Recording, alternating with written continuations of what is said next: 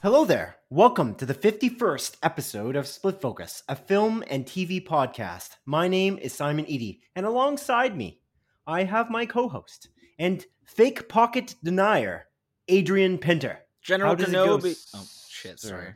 How did I mess that up? I've done this a couple times. I mean, it's not like I do the same intro almost every time. Yeah, you do. Ah, man. I'm out of it today. I apologize, Simon. But I do well. How do you do? I do well as well. Wow, that grammar's hurting my soul a little bit. Yeah, hurting my soul. I'm sorry to hear that. Yeah. Are you a grammar Nazi, as some people say? You do got blonde hair, blue eyes, so I wouldn't say that. No. Okay. I wouldn't say that. Cool. I would not. But how was your week? How has your week been? It's been fairly uneventful, man. You know, another day, another dollar, as I always say. Just working away, making some money. Other than that, man, pretty uneventful. You know, Ratchet and Clank came out last week. I think I brought that up briefly for the PlayStation 5. I got the platinum on that. Ooh. That was really fun. Really great game. It's one of the best looking games on that freaking console. There's a performance ray tracing mode where the game runs at 60 frames per second and has ray tracing on. Not the first game to do it, but by golly gee, is it the best game to do it. It looks amazing. But yeah, I'm having a good time with that.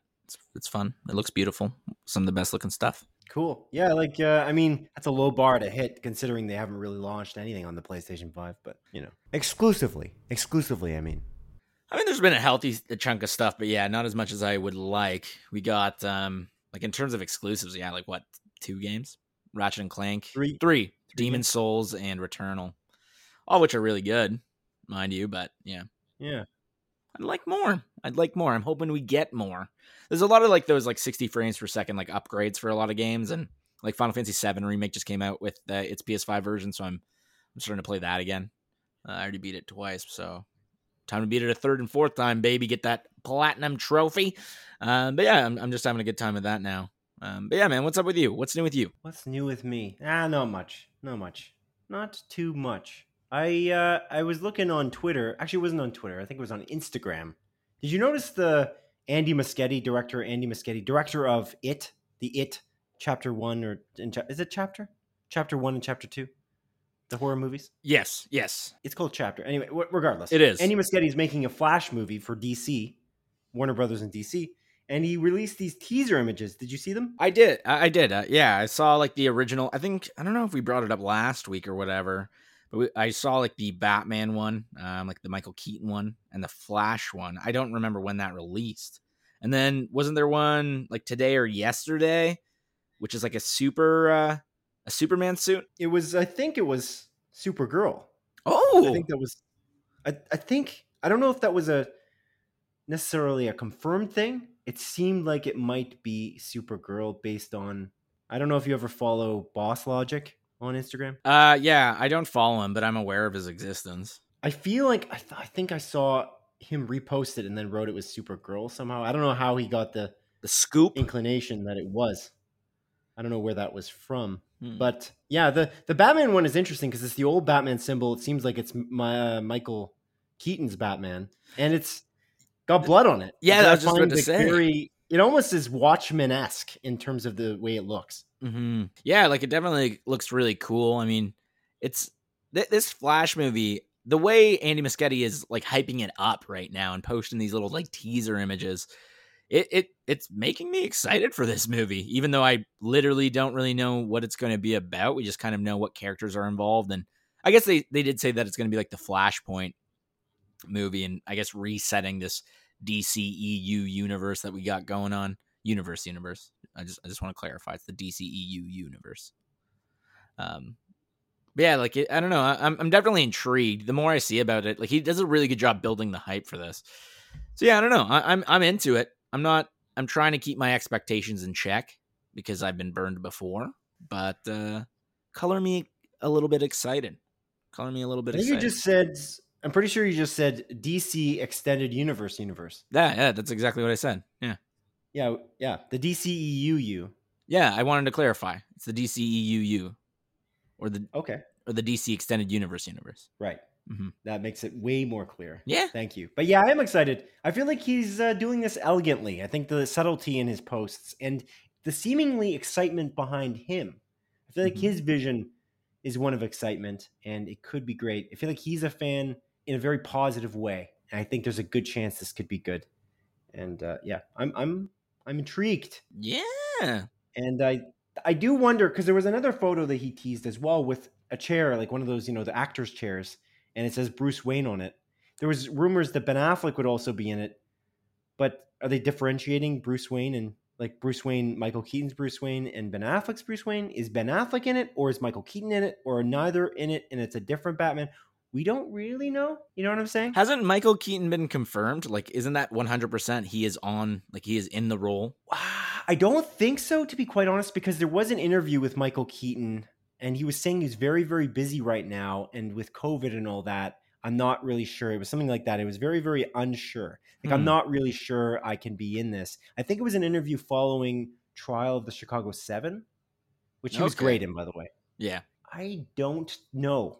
I think it is him. I think it is Michael Keaton. I think if anyone is doing it, I think it's Michael Keaton, especially because of that Michael Keaton Batman symbol, like the Tim Burton Batman symbol. But yeah, honestly, like if you had a gun to my head and you asked me the question, like, is this confirmed that he is back in this movie? I would have said 100% yeah. But now you're making me question it. Maybe you're right. Maybe it isn't fully confirmed. But I agree with you. I think he will be in the movie.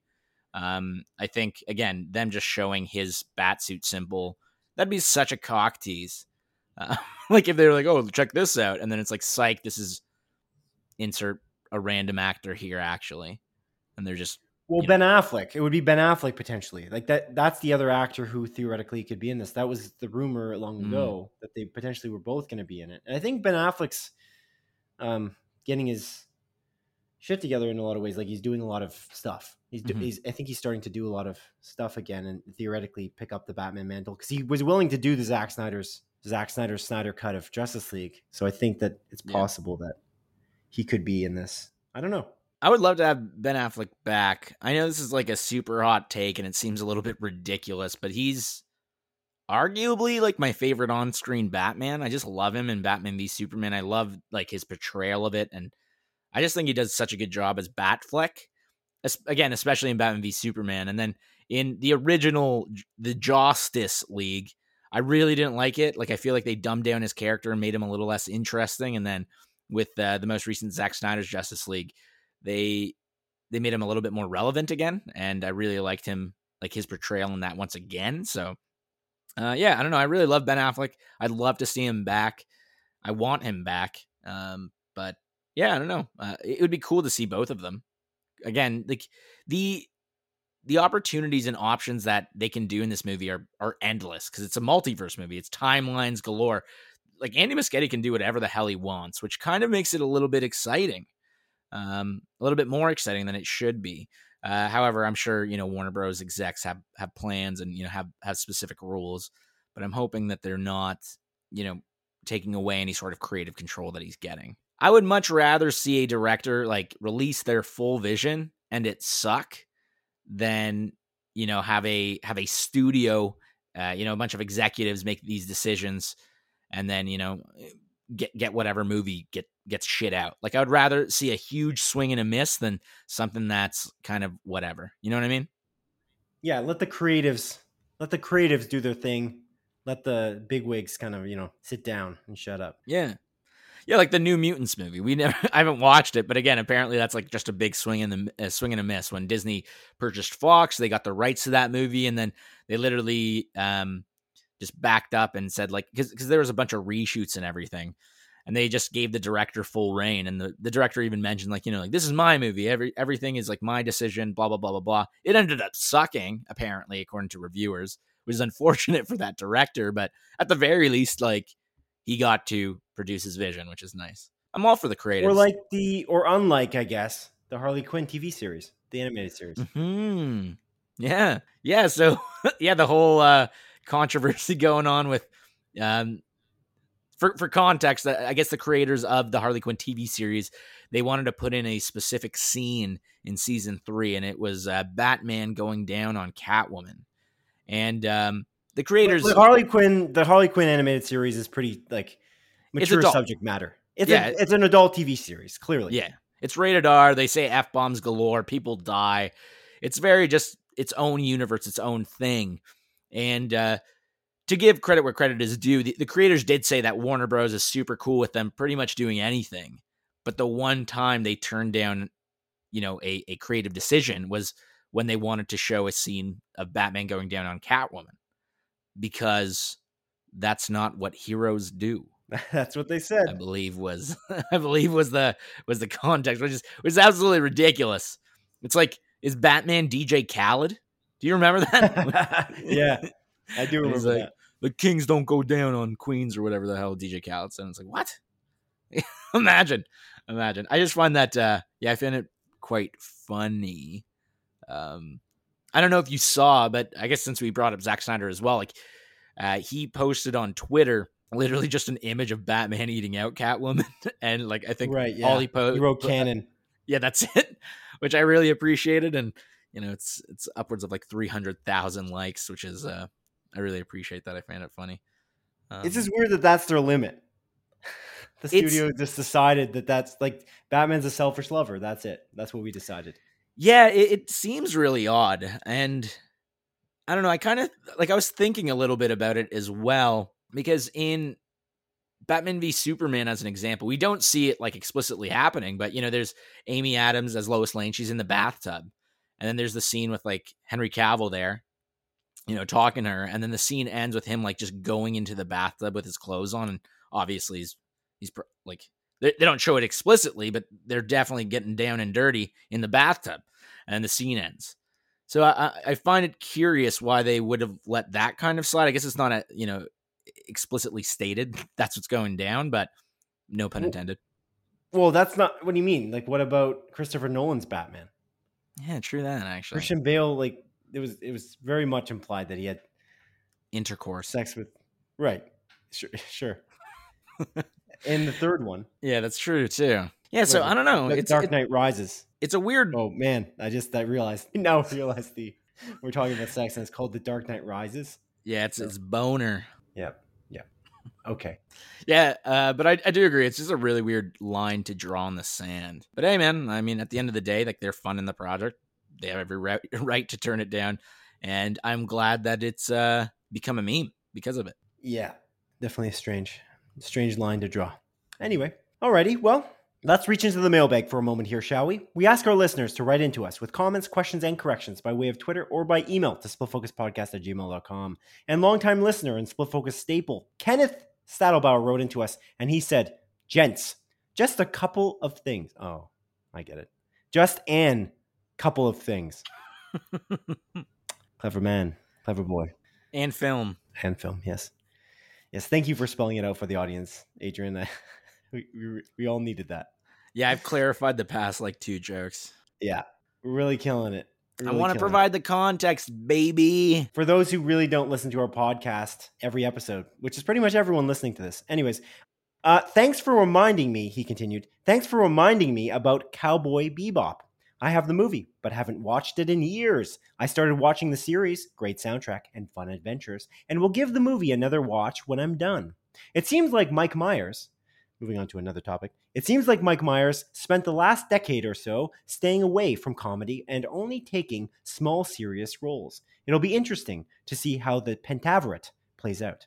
I'm presuming, since it is still shooting, the makeup artist is under NDA. I've been unable to find who is involved. Keep up providing entertainment info. Your friend, Kenneth, and a quote here, as usual. We are all in the perpetual quest for keeping oneself occupied, entertained, and important, which burns at the edge of addiction. A quote by Jonna Richman of The Ordinary Truth. I should mention, Kenneth Stadelbauer is a huge, I don't know if we mentioned this before, but he's a huge makeup artist fan in terms of the art that they create. He does it himself too, quite a bit. Posts on Yes, Instagram quite often, and it's awesome. not only an artist fan, but an artist himself. Hmm. But yeah, I am excited for that Mike Myers Pentaveret show. It should be interesting. We talked about that last week, as did we talk about Cowboy Bebop.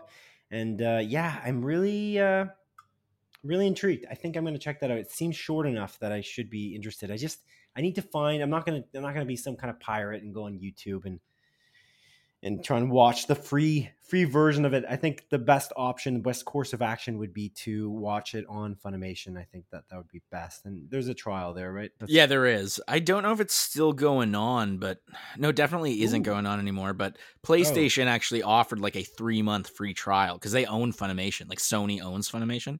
Hold up. They don't have a 1 month free trial like every other streaming service No, they since the beginning of do. time? They Oh. do.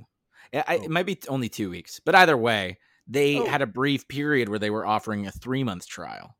That's for, like a Quibi trial. That's a Quibi, a real Quibi. That's in Quibi fashion. They had a 2-week free trial. Quick Bites.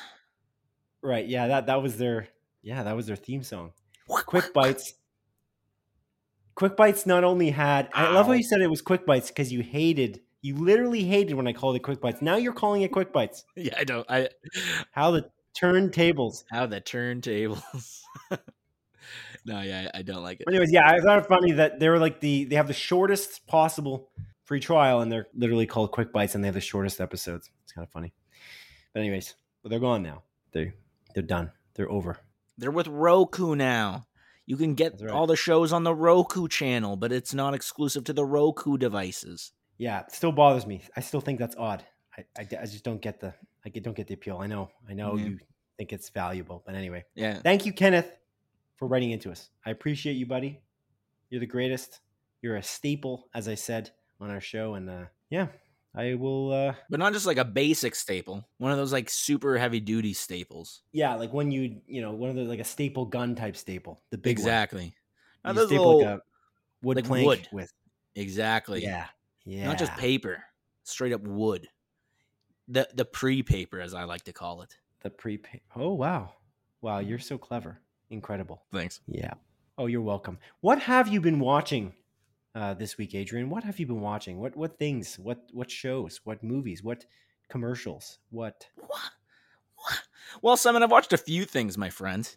I've watched a few things, and I'm going to start off with one thing that I've watched, and that one thing is a show called Sweet Tooth. Ooh. 98% of Rotten Tomatoes. Yeah, and I definitely understand why. It's really good. I am only 4 episodes deep. I think the series is 8 episodes, maybe 10. But yeah, it's a new Netflix original TV series. It's one of the most topical shows you can watch because it is quite literally about a pandemic that killed off the vast majority of the human population. Hold up. Most topical?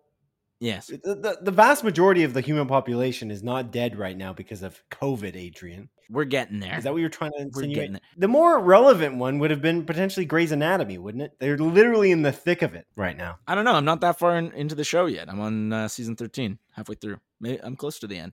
I've been slowing down on the Greys watching, but I'm still watching it. It's because I've been busy, man. But anyways, yeah, Sweet Tooth, very topical show. Again, there's a pandemic. It rids the world of a lot of people, and pretty much at the exact same time that this pandemic started, these half human, half animal hybrids start being, I would say more so 75% human, 25% animal hybrids start being born. And the show revolves around a little boy named Sweet Tooth, and he's a half human, half deer kid. And yeah, again, like this show is really great. It's based on a comic series. This is actually produced by the Robert Downey Jr. and his wife, like his production company. Yes. Made this show. And again, this is based off a DC comic book. And the comic book is, described as The Road meets Bambi. Way more The Road than Bambi, just this super dark, depressing, sad sort of tale about this little kid, I guess, going across America. Almost like a Last of Us style thing. However, it was like pre-Last of Us. So apparently there's similar story beats in that.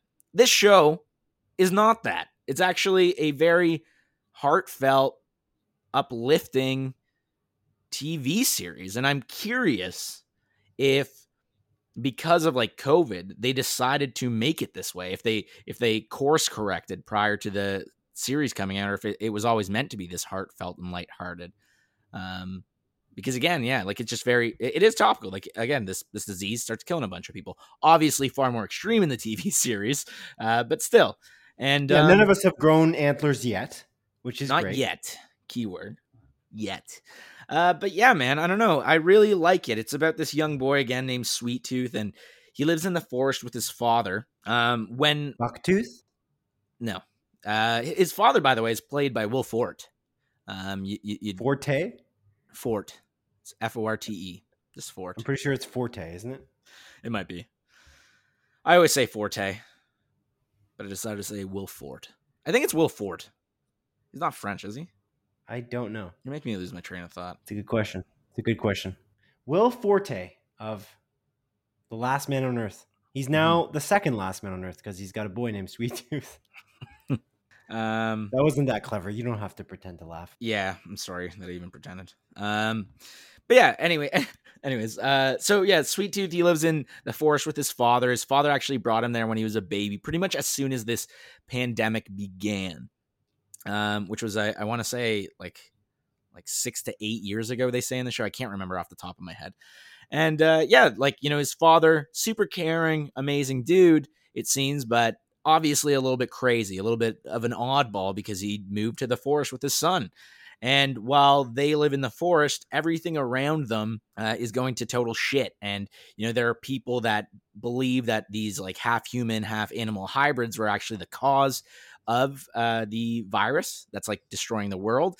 So a bunch of people are like hunting them and stuff like that. So yeah, I don't know. It's pretty interesting. That's really the beginning of the show. It sets up a lot of things. And, you know, Will Forte, him as the father, you know, like talks about like his wife a lot and Sweet Tooth's mom a lot. And Sweet Tooth kind of has it in his head that he wants to meet his mom.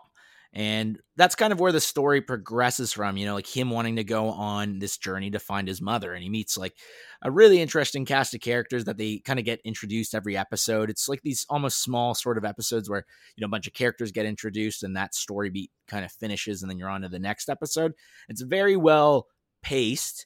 And again, although we're dealing with such dark and depressing sort of subject matter, there's this like childlike wonder in the kid's eyes, the kid being played by Christian Convery. I haven't seen him in anything. However, this is one of the few times where I'm like, this is a good kid actor. He's genuinely great. And I really like watching him on screen. I love his big smile. There's something about this kid and his portrayal of this half human, half deer character. His facial features actually kind of suit the animal, which is funny to say.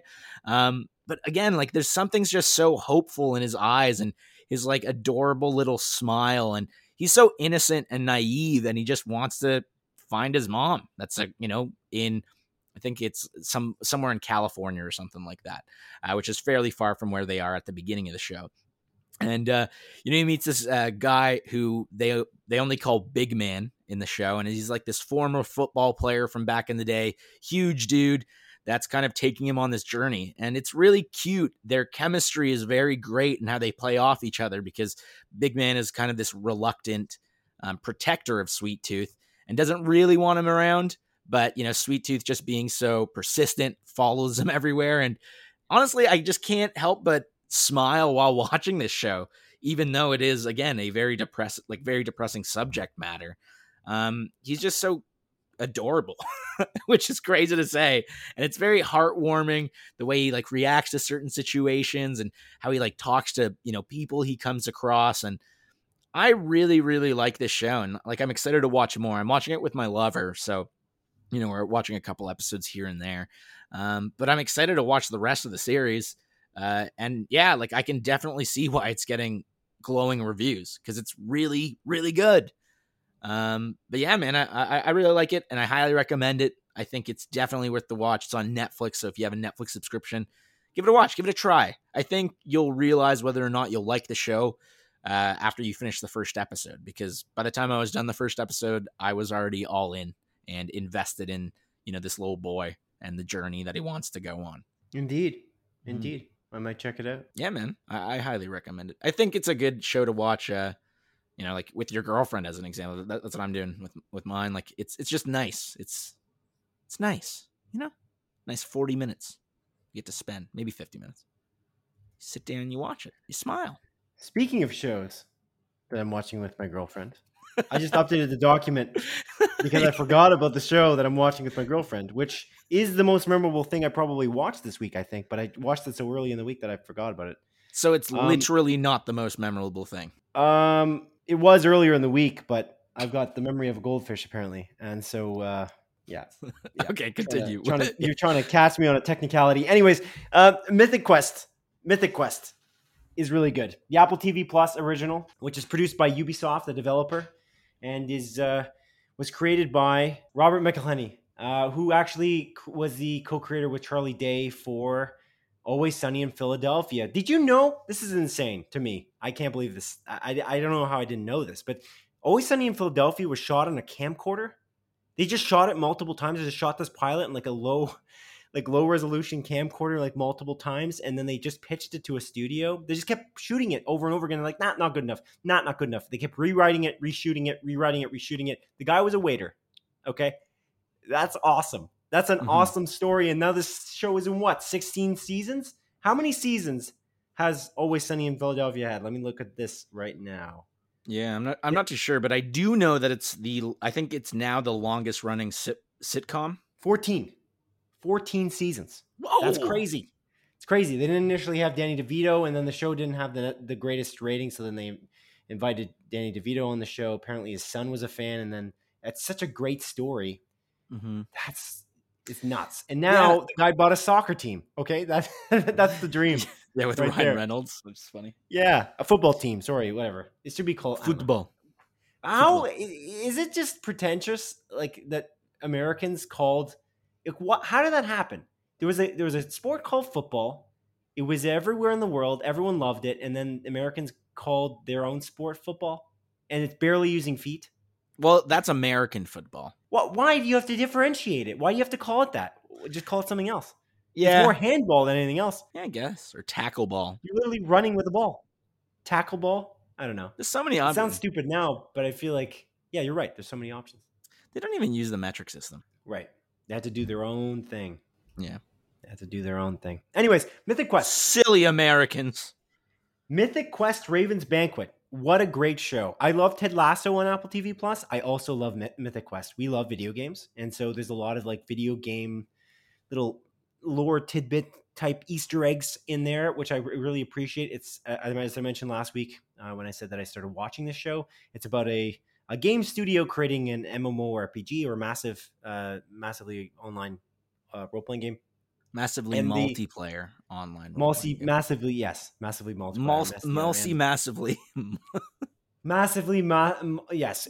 Whatever. Who cares? Regardless, Mythic Quest is really good. And again, it's about this team of developers and creatives creating this project and all the snags they hit along the way. Because Robert McElhenney's character, Ian Grimm, is just a really pretentious dude. He's just very self-serving and narcissistic, and it makes for an interesting story because his lead developer is kind of a genius. She's really good at what she does, and she's kind of uptight and stressed out all the time because he's crazy, basically. It's not her fault at all. And she's great, but he's awful. So it's great dynamic. And the writer's kind of also crazy. They're all kind of crazy. And it also stars Danny Pudi. I think you might have seen this, Adrian, from Community. Mm-hmm. And he's actually the biggest asshole of them all. He's just this money-grabbing guy. His dream is to jump in a pit of gold coins like Scrooge McDuck. Anyways, it's funny. It just keeps getting better. It's funny that you mentioned that because, like, isn't he on DuckTales? Is he? Yeah, I'm pretty sure he's on DuckTales, which is kind of funny. That's fantastic. Yeah, that was a line. That was a line in the finale. I just finished the first season, and this show is like 100% on Rotten Tomatoes for the second season right now. But I digress. This is what I really want to talk about with Mythic Quest. Episode 5 of Mythic Quest. I don't know if you told me about this before or I heard about it from somewhere else, but episode 5 takes a completely different turn. It is with a new cast of characters, essentially.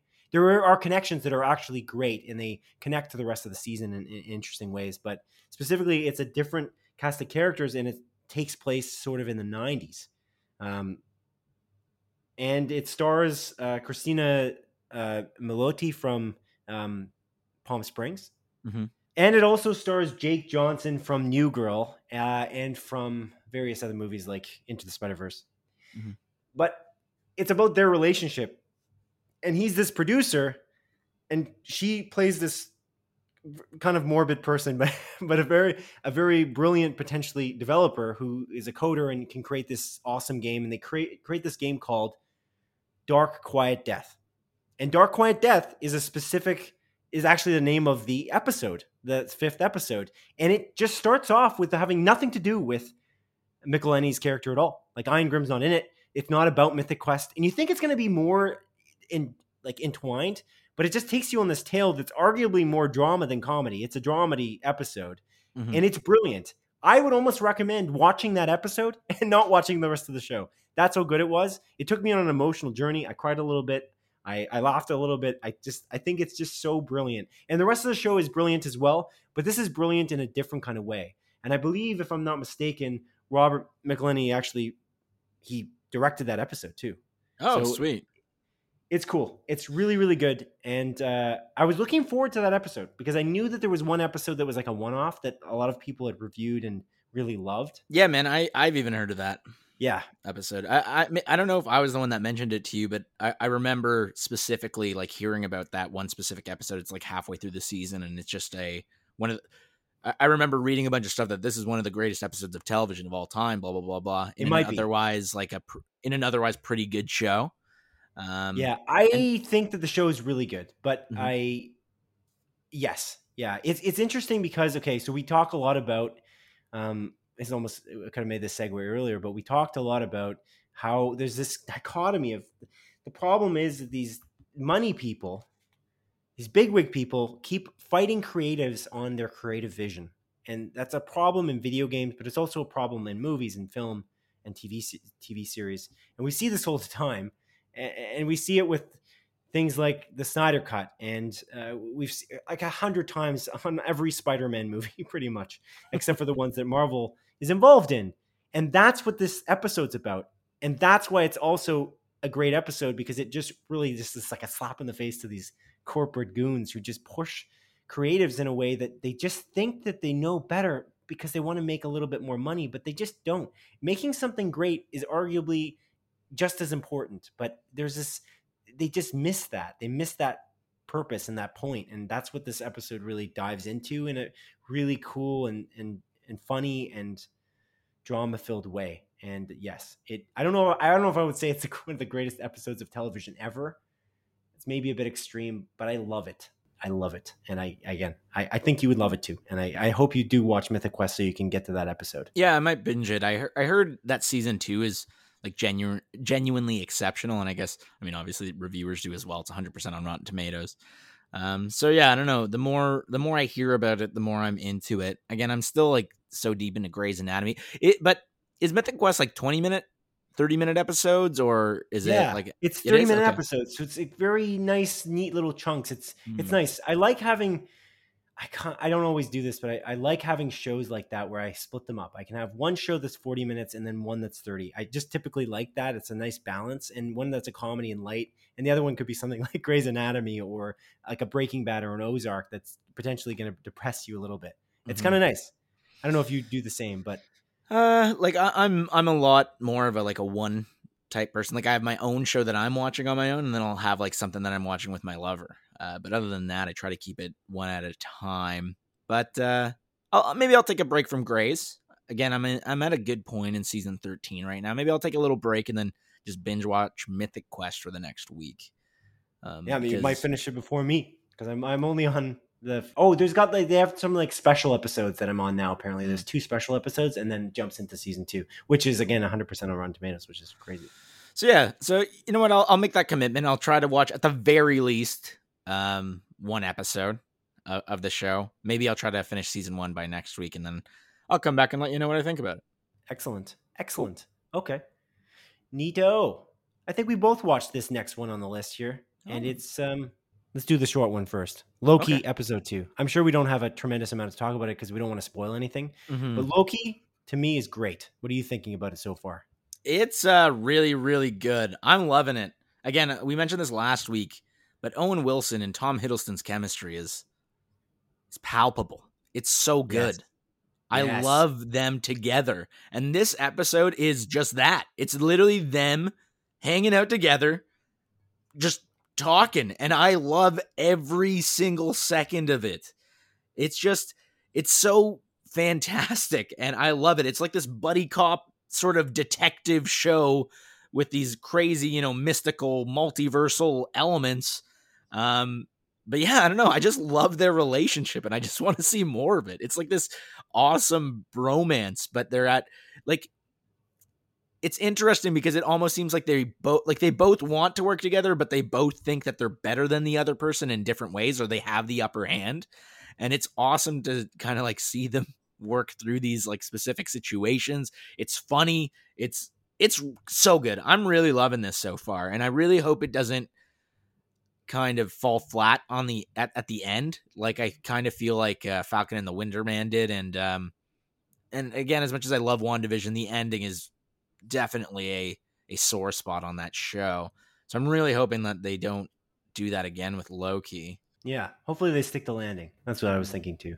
Again, I'm loving the music, the chemistry. I agree with you. Yeah, it's just great. Oh, it's awesome. It's such a treat. I'm so excited for Wednesdays, I Yeah. guess.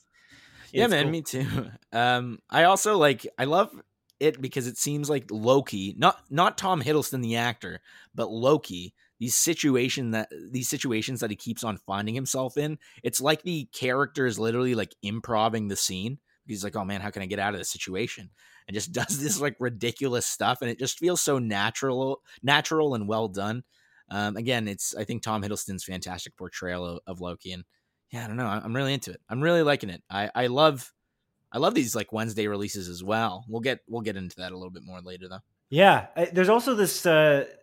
It's less of a rumor now. It seems just like a fact. But Tom Hiddleston apparently is just this major Marvel Cinematic Universe fan, or at least a major Loki fan, and that Mm-hmm. he's they've coined some of the cast members on Loki have coined Hiddleston's teachings as the Loki lectures. As in, he taught Owen Wilson because he didn't know much about the MCU, like the Marvel Cinematic Universe. So he basically trained him basically on everything that he needed to know. And apparently, Owen Wilson was meant to take notes. And yeah, he was on a talk show. I think it was Jimmy Kimmel, and he was talking about how one time Tom Hiddleston came to the place that Owen Wilson was staying while they were shooting the show, and he brought the notebook that he'd forgotten on set. And he's like, "All right, let's continue where we left off." And they just basically he taught him more about the Marvel Cinematic Universe so that he was up to speed, which I just think is great. And Owen Wilson didn't talk about it as if it was like a drag. He was saying that Tom Hiddleston's a great teacher who knew exactly when he needed to take a nap or or like stop for a moment. Is like, I think I'm losing you for a second here. Let's go back. And then I just find that really funny. And Tom Hiddleston just seems like a good guy. It's Yeah, just every interview I've ever seen him in, anyone who ever talks about him, he just seems like a great person to be around. And I'm glad he gets this show because he seems like such a fan. And I mean, Loki is not necessarily going to wouldn't necessarily have been around very much due to the events of Endgame. So it's great that he gets this opportunity, I would say. I agree. Yeah, I think one of the coolest parts about these shows is that we can get more of characters that we wouldn't necessarily see all that more of in like the mainline movies. Or again, like I guess with Falcon and the Winter Man and WandaVision, like we're expanding on these characters that we definitely will see in the future. But I don't know. I'm really loving this, and yeah, I'm excited to see more. And I'm glad that Tom Hiddleston is able to do this show, and we just get more of them. Yeah, I agree completely. Another show that we watched. This, of course, Loki is on Disney Plus. If you're wondering, so you just have to subscribe to Disney Plus to get the Loki TV series if you're interested. The other thing you just have to subscribe to Disney Plus to get access to, because you don't need to have premiere access for this particular title, is Pixar's Luca, which just launched this past Friday, and we both watched it. What did you think of Luca, Adrian? I really loved this movie. I genuinely adored it, actually. I think it's a super adorable movie about these two young men, being really amazing friends and kind of trying to find themselves in this crazy world. But yeah, I really liked it. What did you think of it? There was, yeah, it is really great, and I like the uniqueness of some of the animation. It almost seems to like pull from like claymation in a weird way, which I think is really cool. It's funny you say that, because my girlfriend actually like mentioned that while we were watching the movie last night. She's like, "Is this claymation?" I'm like, "I don't think it's like all claymation, but it's definitely It isn't, inspired." yeah, it isn't claymation from my understanding, but it is inspired by that, and it's Mhm. inspired by various other styles, I think, of animation too. But you're right about their relationship is so fun to watch, and it's really cool. It just feels very real, and I found like all of there's like a very almost like imagination kind of built elements that I really like that they threw in there, and it's about essentially these sea monster boys who live in Italy, and they're like small sea monsters that when they come out of the water they turn into humans, Yeah. and they have a friendship on the land in a small town in Italy, and it's how this all develops. And I just think it's very imaginative as well. And Mhm. again, I cried. Pixar just has a way of making me cry every single movie. I can't do it every time. It's frustrating.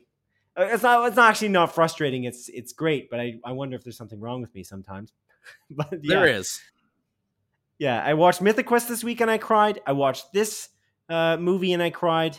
There's another thing I watched and I was not necessarily tearing up, but it made me emotional as well. I don't know. Maybe this pandemic is having it's got its teeth in me a little bit too much here. Yeah. Some adverse effects on your emotions. But yeah, man, like this movie is so clearly like a love letter to like Italy and Italian culture. The director Enrico, his last name escapes me. Enrico Cause Casarosa. Enrico yes, Casarosa. He's an Italian man, and he moved to the United States. Later on in his life, and this is actually the first Pixar movie that is 100% made from home. Do you know this, Simon? I did not. That's a cool little tidbit fact.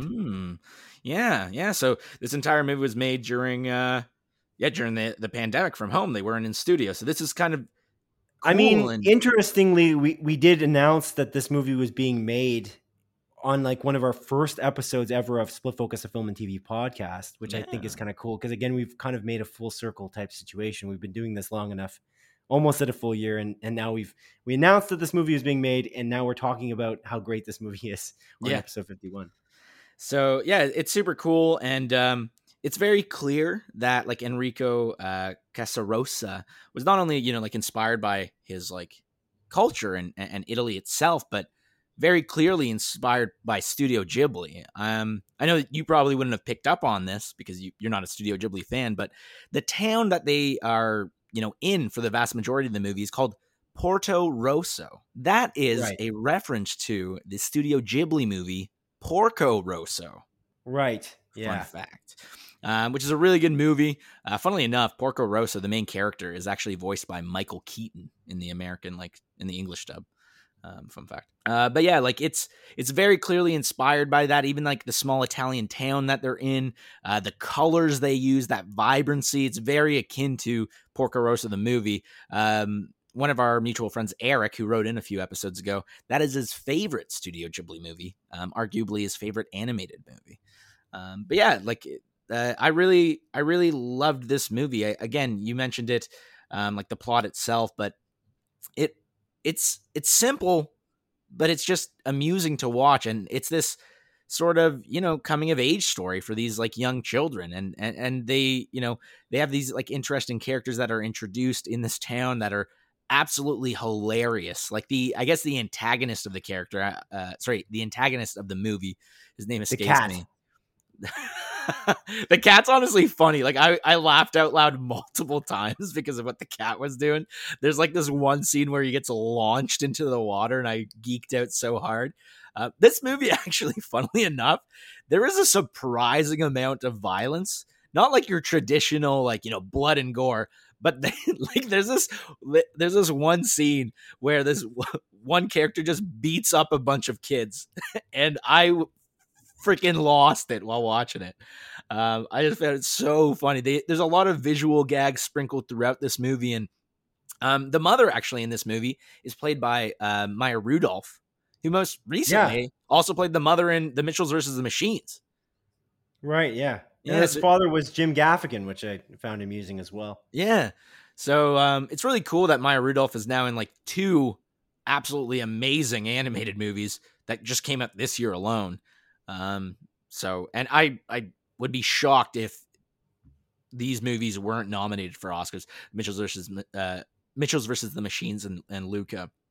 But yeah, man, I really loved it. Again, like it's like heartfelt. It's funny. It's not necessarily sad, but it did make me tear up a bit. And it's just this awesome story of these 2 friends, kind of growing together and learning about each other. And I absolutely adored their relationship. And, I was sad to see it end. And I was the same way, man. Like when the movie like finished, I was crying, which was weird. Like it's just so well done and well animated and well acted, like voice acted. And yeah, I'm a big fan of this. It's very close to Mitchells versus the Machines in terms of how much I liked it. I definitely think it's a better movie than Raya and the Last Dragon, which again makes me so confused as like what made that movie worth the Premier Access price versus this one, because I feel like pound for pound, this movie is just, it's more unique. It's more interesting. It's funnier. It's more heartfelt. Like it's more emotional. Well, I'm so glad that's the opposite though, because we got the better movie. Exactly. It's better that way for us. But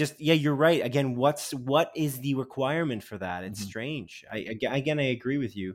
Yeah. Luca. Yeah. It's fantastic. Yeah. I can't recommend it enough, honestly. I like adored it. And Sacha Baron Cohen was great as well. I also want to do a quick shout out to Sacha Baron Cohen. Mm-hmm. He was hilarious. Yeah, it's honestly so freaking funny. Like, God, like I found myself laughing way more than I ever expected. It's it might be like one of my, I mean, like I don't know. I don't know what this, like if I want to go as far as to say like it might be my favorite Pixar movie in recent memory just because of how much I loved Inside Out. But since Inside Out, I would maybe make that argument that it is my favorite Pixar movie. Wow. Yeah. Cool. That's neat. Yeah, it was almost, I don't know if you said this, but it feels a little bit relatable in terms of it kind of brings back some childhood memories a little bit. I didn't spend any time on the Italian coast, but I think you might feel the same way a little bit too. Not to necessarily the extent of the McDonald's ball pit. Well, maybe it is actually. It's like this nostalgic feeling, but it's more so. Yeah, stop it. Okay, he's not getting $1 from me. But this nostalgic feeling that has to do with friendships as opposed to things I've watched, like Teddy Ruxpin as an example. And so I think everyone's potentially had that kind of experience or something similar. But there's again a couple of moments in my life where I can kind of feel that kind of relatability that I feel like relates to this movie here. Yeah, especially with like the young girl, like she's one of the main characters in it, and she visits her father in this small like Italian seaside town, Porto Rosso, and she mentions like I always come here and I feel like the weird kid or the odd one out, and like she just wants to belong and make friends, and I can kind of relate that to like when I was young and I would go to like Serbia, not knowing everyone and like trying to put myself out there and meet new people, and I did make a bunch of new friends there, and some of my friends that I met when I was a kid are still friends to this day, but I definitely felt very nostalgic of those times because of that. And yeah, I don't know, this movie's just so good. It's so good. I really, really adore it. Okay, let's move on. Yeah, to another thing I've watched, because I think I've run your Drell, your Drell. What the hell am I talking about? Your Well Dry, my Drell Y, your Drell Y in terms of what you've watched this week. But there's one other thing that I watched that I would like to bring up here, and it's specifically Inside by Bo Burnham. Did you watch this, Adrian? Simon Eady? Yes. I began watching it. And but you didn't finish it. No, my lover, like I've been wanting to watch this a bunch, and my lover just keeps on falling asleep. Like we'll put it on and she falls asleep like 10, 15 minutes in. So I've seen the first like half hour twice at this point. And I'm just like, I'm going to wait. I'm going to hang out with my pal Peter since the stay-at-home orders are finally lifted here. and it's going to be our little movie date. We're going to sit down and watch this movie together. I see. Mm-hmm. Stay at home. Wait, when are they lifted? You can't. I don't think you can visit other people yet. Can you? Yeah, you can. Not inside. No, I don't think so. Not inside yet. Well, shit. Then I'm bringing out my laptop and we're watching it on my deck. I think. I'm not sure. We're not doctors here. We're not doctors on this show. I mean, you are. So yeah. I'm not a doctor. But regardless, inside, I don't want to. I'm not going to spoil anything for you. There's not really much to spoil. This is brilliant. I don't know how far you got. It's absolutely brilliant. And it just inspired me, honestly. It makes me inspired to make something. And the fact that this guy, Bo Burnham, it's a Netflix special, he created this all in one small space. This I think it's maybe a pool house or something. I'm not sure where this is exactly. It almost looked like some kind of a small apartment. But he filmed this all on his own. It's just him starring in it. He wrote it. He wrote the music in it. There's many songs that he seemed to have written. It seems almost like a helter-skeltered mess in the beginning, and it somehow shapes up to this incredible tapestry of I can't even believe it. The lighting design, the amount of effort it would have taken to create each one of these shots. I think he took over a year to do it. I think it was over a year. He planned to get it done in 6 months, and it never happened. And I just think that this is brilliant. I'm so impressed with how skilled he is and the amount of time and effort and work ethic it would have taken to create this is enormous. And again, if the number one thing, I used to play hockey a lot as a kid, like maybe for 15 years, I guess, growing up through my teens and since I was 5. And I used to watch hockey games, like the NHL hockey games. Like I'm a Maple Leafs fan, but maybe more of a casual fan. But I watch the Maple Leafs, and whenever I would watch the Maple Leafs or any real hockey game, I would almost just feel like I didn't necessarily want to watch it. I just wanted to be there.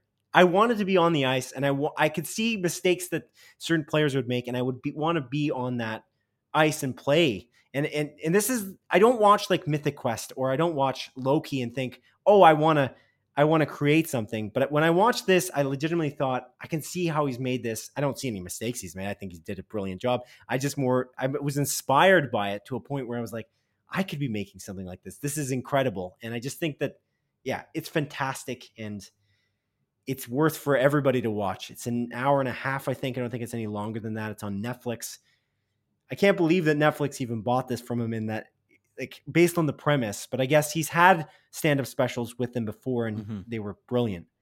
And I know you love his stand-up special. I know you love 8th Grade, and I know you love this for sure. I think I don't know how far you got. Like, how many minutes did you get in before? I want to say like 30 minutes. I watched the first like 30 minutes or so, maybe a little bit more. And everything I've heard and watched of it, I absolutely adore. The music is just so good too. Like, he has just such a way with words. And just the music when I was watching it, I was thinking of you, and I thought Adrian would say, in this case, for this particular song, he would say the exact line, "This is an absolute banger." Yeah, dude, it is.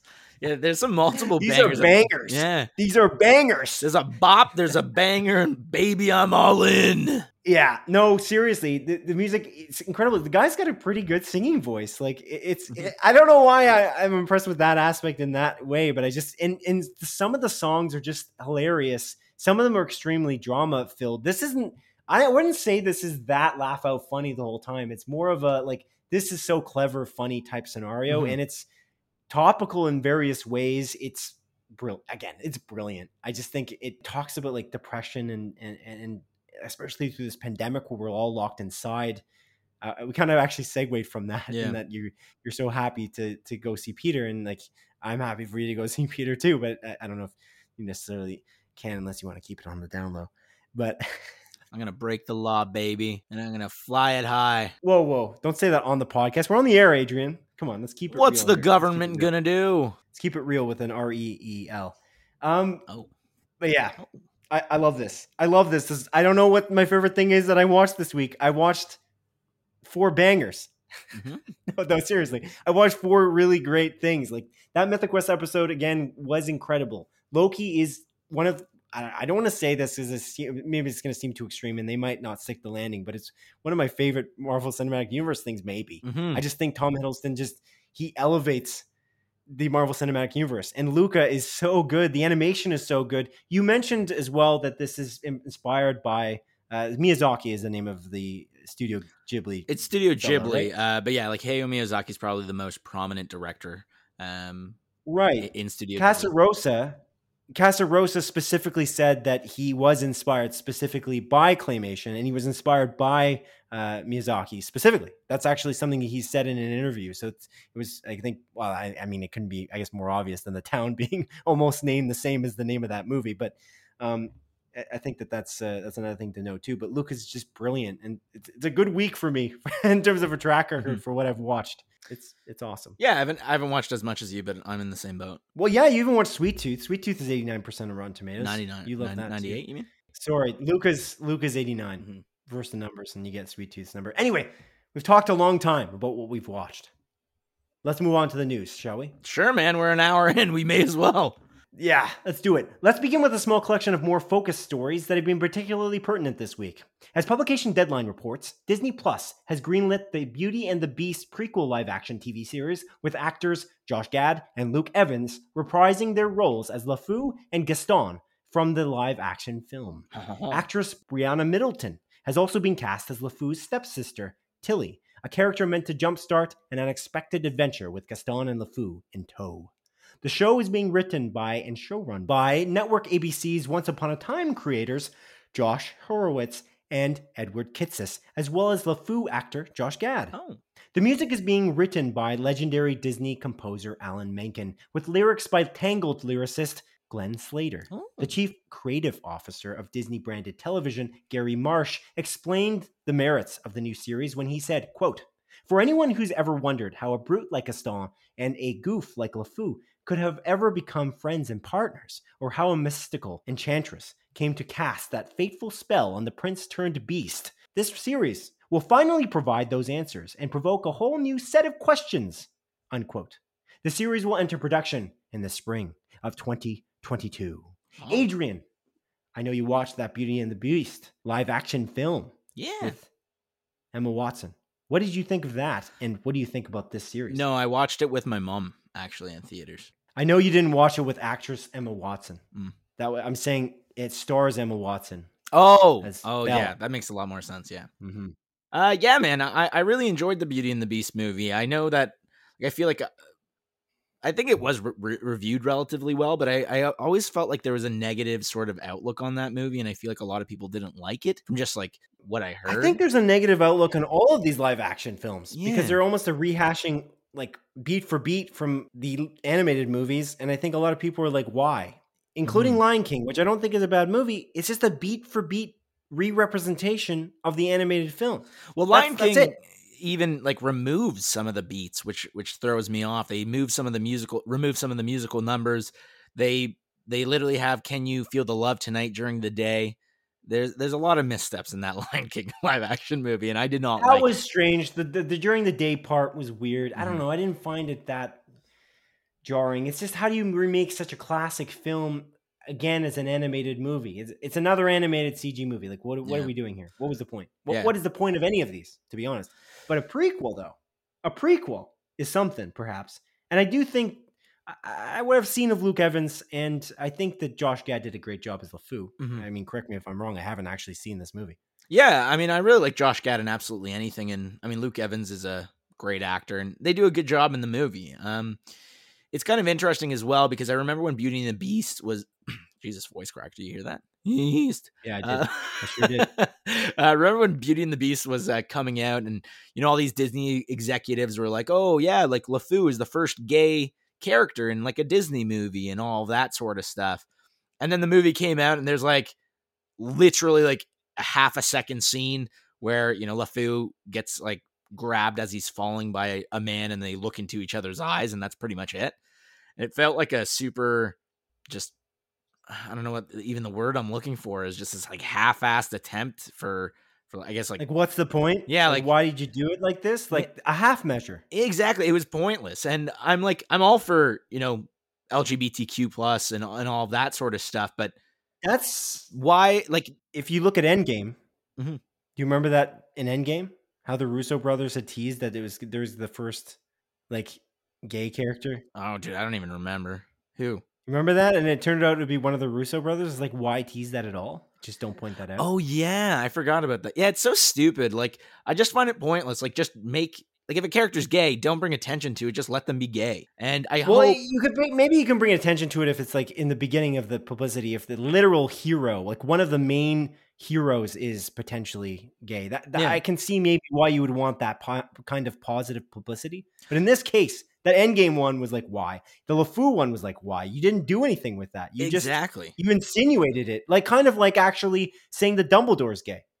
Yeah, that too, which is I don't know. It's one of those weird sort of situations, and I hope that with this prequel series they can kind of fix that, and actually have LeFou be a, just a character that maybe has a relationship with another man or whatever. Just like have it in there, like as opposed to kind of tiptoeing around the subject and being like, oh hey, he's gay, but we're not going to show it or talk about it and leave it up to interpretation, sort of thing. I just found it odd. So I'm hoping they can rectify that in this series, or at least, don't tiptoe around it. I just find it a little bit pointless. Now, in terms of the show itself, I'll be honest, like as much as I liked the movie, I'm not really interested in this. Like there's not much going on here that makes me want to know like the story of how they got there. I like LeFou and like, Gaston you're meant to dislike. So it's interesting how they're going to make it like a TV series with a main character that's just simply put unlikable. I've mentioned this before on this podcast that I have a tough time watching TV series where the main characters are just like unlikable, like not good people. When it's for like a comedy, that's a different story, but for, like a drama, and I always mention Preacher, that the more I think about that last season, especially, like all the main characters, they suck. They're just like shitty people, and I don't like it. And I don't want to watch these characters succeed, and I don't want to root for them. And I just don't. But you can have a dichotomy with characters. Like, do you hate LeFou? Do you think LeFou's an unlikable character? Not necessarily, but he becomes more likable as the movie progresses. He's just this like milquetoast sort of guy that lets Gaston walk all over him. Right, well, you can kind of see that backstory perhaps unfold. It could be interesting. Well, one thing I would like to point out, Cruella did not review badly. I'm just going to say that. I know we talked very badly about the hype behind that movie, but it's like 355 reviews and it's 74% on Rotten Tomatoes. That's not bad. 97% audience score.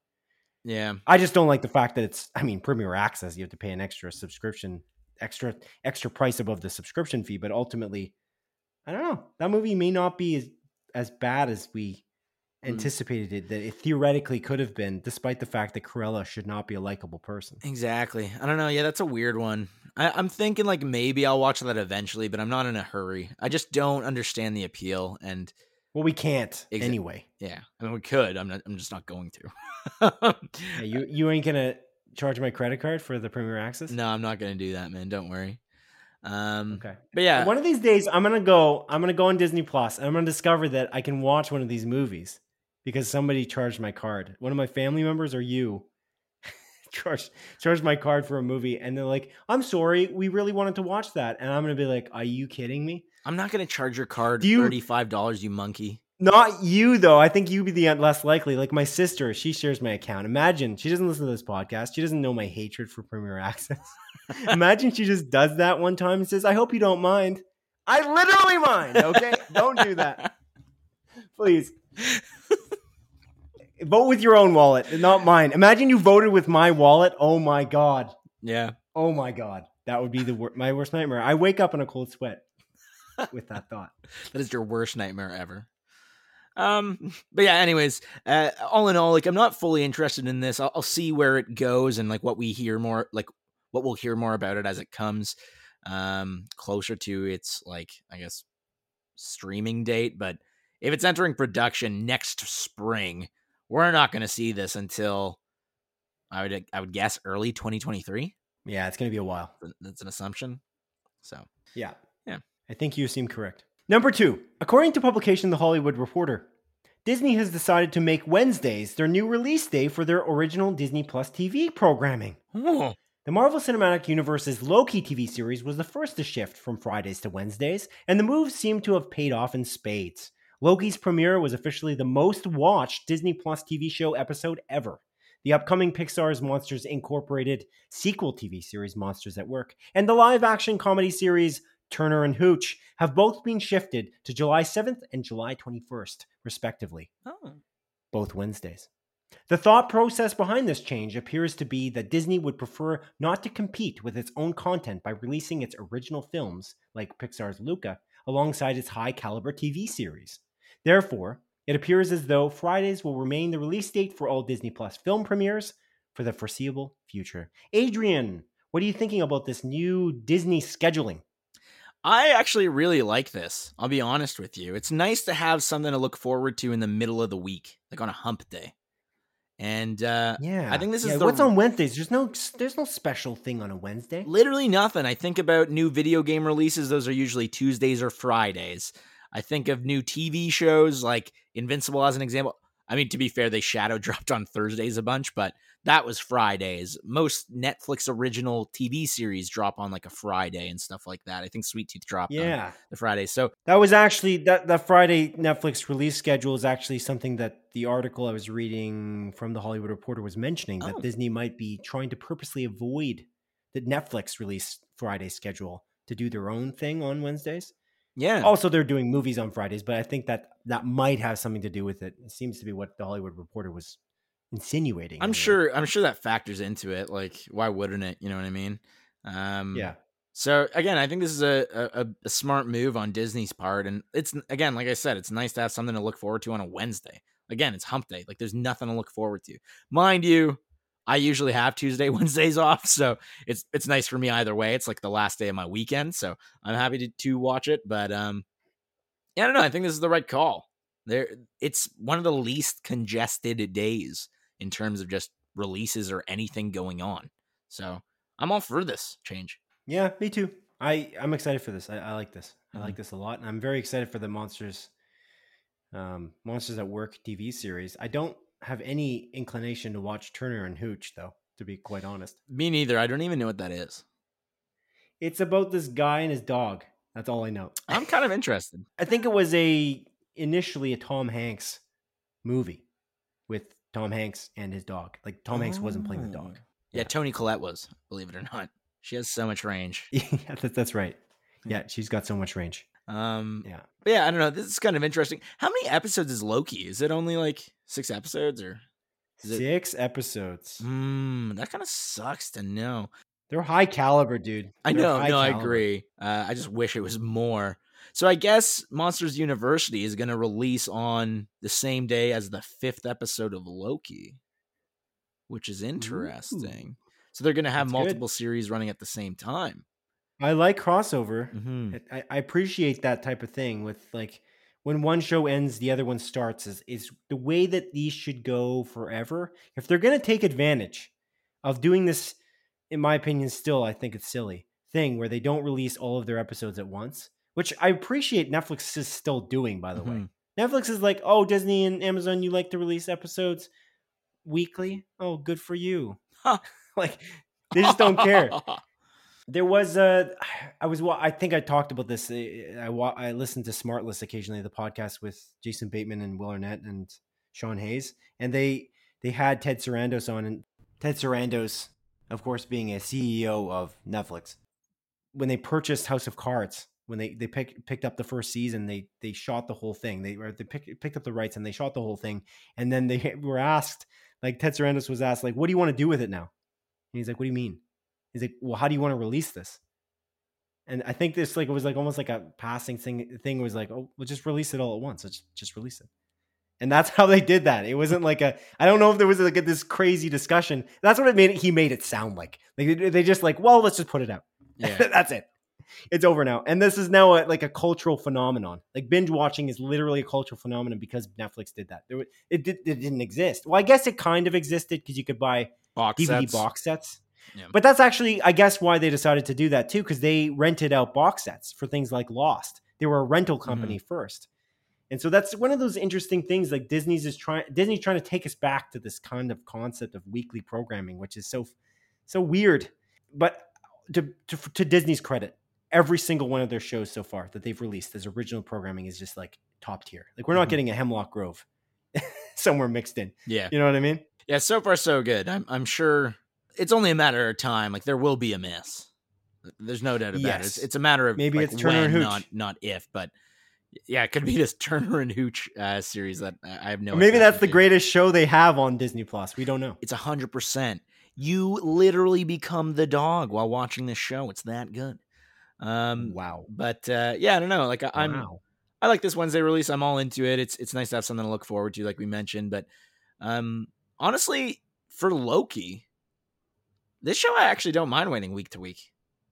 I don't know why. Yeah, I kind of agree with you. yeah. I don't know why. There's something so satisfying about this series. Mm-hmm. It's almost like watching a mini movie. Like I feel like it's not even completed. They leave episodes on cliffhangers, but I don't know I don't know why that is. Maybe I'm used to it.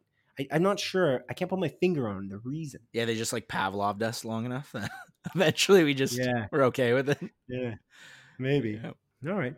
Cool. Number 3, as website Collider reports, there is evidence to suggest that the Rogue One, a Star Wars story actor, Forrest Whitaker, has been cast in the Disney Plus Star Wars TV series entitled Andor. Whitaker would reportedly reprise his role as Rogue Rebellion leader Saw Gerrera from Star Wars Rogue One, a character that was first introduced in the animated Star Wars Clone Wars TV series. The evidence in question was created during a Swedish podcast in which known Andor series actor Stellan Skarsgård claimed to have shot a scene with Whitaker. The Andor TV series is designed to follow rebel spy Cassian Andor, played by actor Diego Luna, 5 years prior to the Scarif-shattering events of Rogue One, a Star Wars story. Adrian, what are you thinking about this Andor news? Well, Simon, what I'm thinking is that I feel like Disney, especially with like the most recent Mandalorian season, and then again, they already did this with Rogue One and bringing Forrest Whitaker back, but I feel like they're definitely trying to push this animated sort of side of the Star Wars universe into the mainline / live action side of things. And it makes me really honestly, like I'm missing out not watching these animated shows, and it's making me more intrigued to watch it. I know the Bad Batch that's currently airing, which is a direct sequel to the Clone Wars series, is being reviewed like fairly well, and it's a good show. And I know they set up a lot of really cool characters that I'm sure we'll get to see in like these live action forms. And I don't know, seeing news like this more and more makes me be like, damn, should I just spend time and watch this entire animated series? They got Clone Wars, and then they have Rebels, and now the Bad Batch. And I don't know, it's convincing me a little bit more. I don't know about you.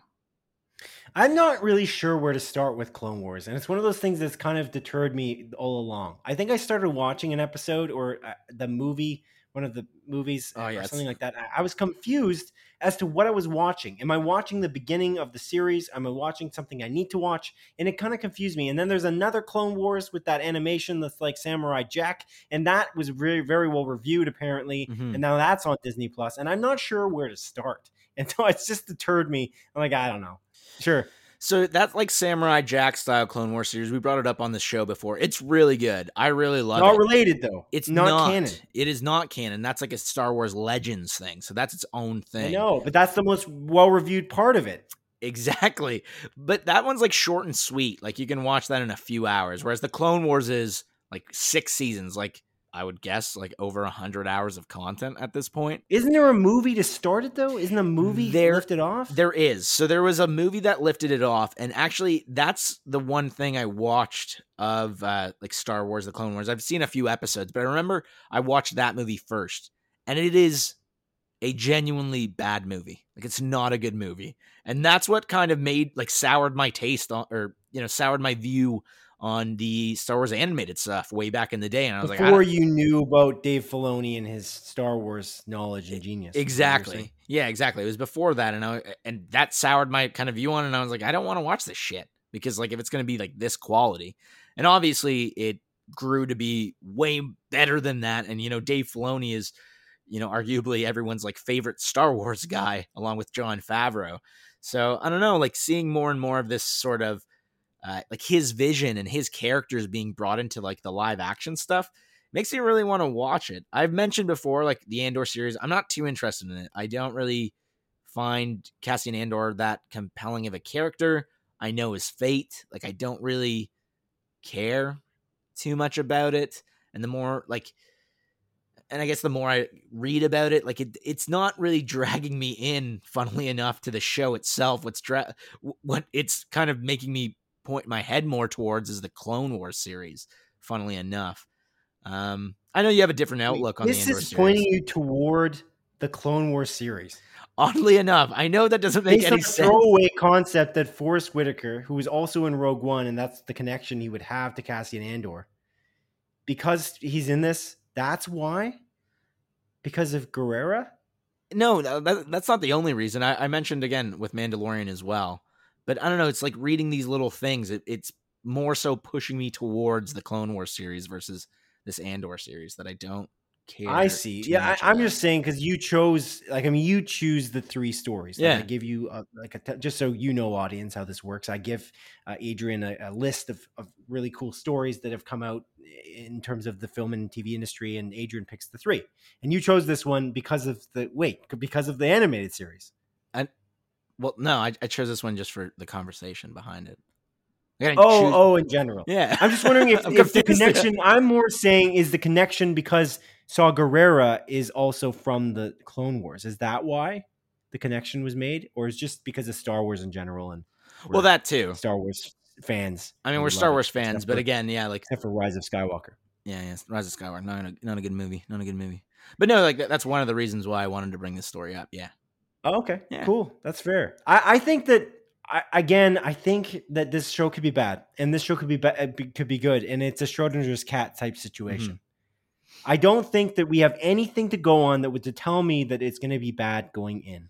Knowing that Rogue One was as great as it was, and they built the characters that were as distinct and as great as it was, building out this world, this Andor world, where they can go into potentially like the 1313 type elements of what the gritty type non-Jedi related elements of the Star Wars universe have to offer.